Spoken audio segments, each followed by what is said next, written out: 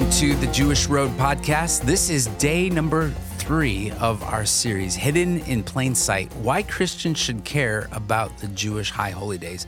Today we want to ask the question, what does real repentance look like? And when we talk about repentance, it's kind of funny because most people want to just turn away and not want to talk about it. We don't like talking about repentance, and that is actually the very word that it means. This idea of repentance biblically is this word teshuvah. Teshuvah, yeah, to turn around, to go in the opposite direction. Yeah, if you're going one way, to repent means to do a 180 and go back the other way. Yeah. And we don't like to do that because it makes us feel bad. We have to admit some things. Yeah, we did something wrong, and we have to turn around. I'll never forget playing.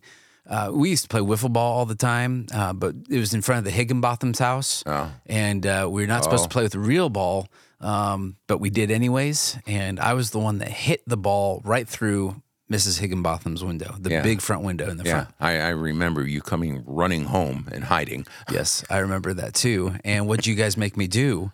Teshuvah. I had to return back to the scene of the crime, and I had to face scary Mrs. Higginbotham and repent of my sin.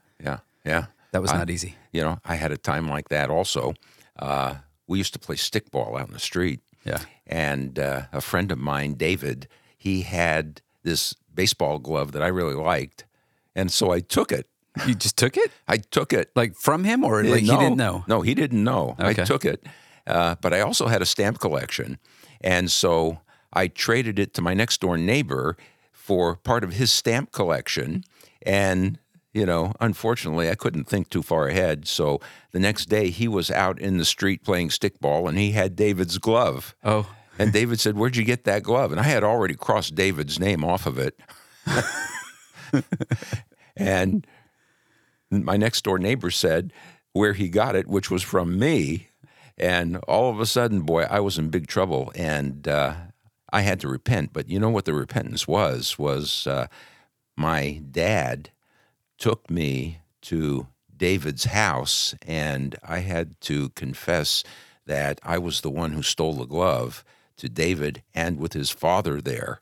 And it was a mortifying thing, but it was also a great thing because once I did that, it was almost like there was a restoration that took place at the same time. And that's really what the goal of repentance is a realigning or a restoration, not only of ourselves with God, but ourselves with other people. And preceding these days of awe with this month, the Hebrew month of Elul that takes place with this, it's really a time traditionally to begin to process this idea of self-examination and repentance.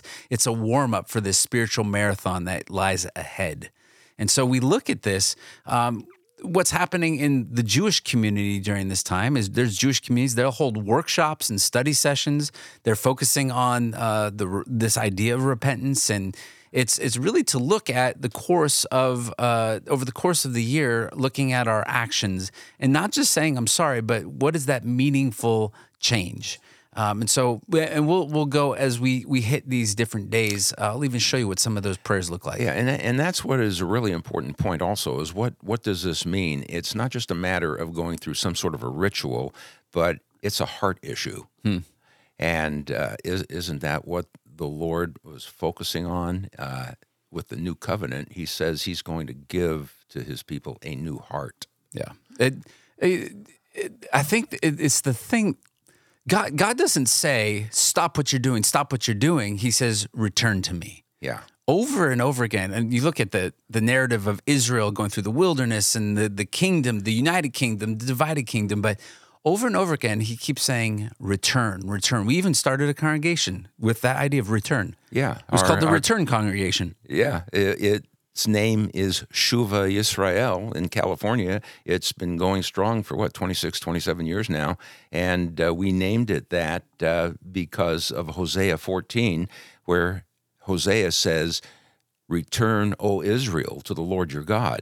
In other words, he says, Teshuvah Yisrael, return, Lord, return Israel to the Lord. And so that's the call for each of us today. It's the call for the Jewish people as they are returning and they're making amends and they're looking. Some are writing personal letters to friends and family. They're asking for forgiveness from past wrongs. It really, what we want is a clean slate. We want things to be made right. And so even as an encouragement, as you're going through today, to bring up, is there anyone that I need to have reconciliation with, that repentance is necessary? Yeah, we need to let go of burdens and renew our commitment with following God. And by the way, I also had to go to my neighbor and give him back all of his stamps. Oh boy, you lost all together, but really in the end you had reconciliation. So the story ended well, right? Yeah, well, for that chapter.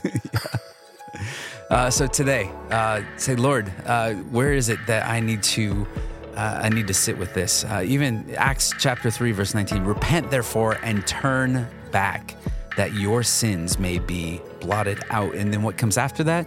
That times of refreshing may come from the presence of the Lord, and that he may send the Messiah appointed for you, Yeshua. So sit with that. You might even want to jump into the book of Hosea. It's a story of a husband who loves his bride and calling her to come back and to return. That is the relationship. So thank you for listening. Join us again tomorrow as we hit another day during these days of awe. Shalom.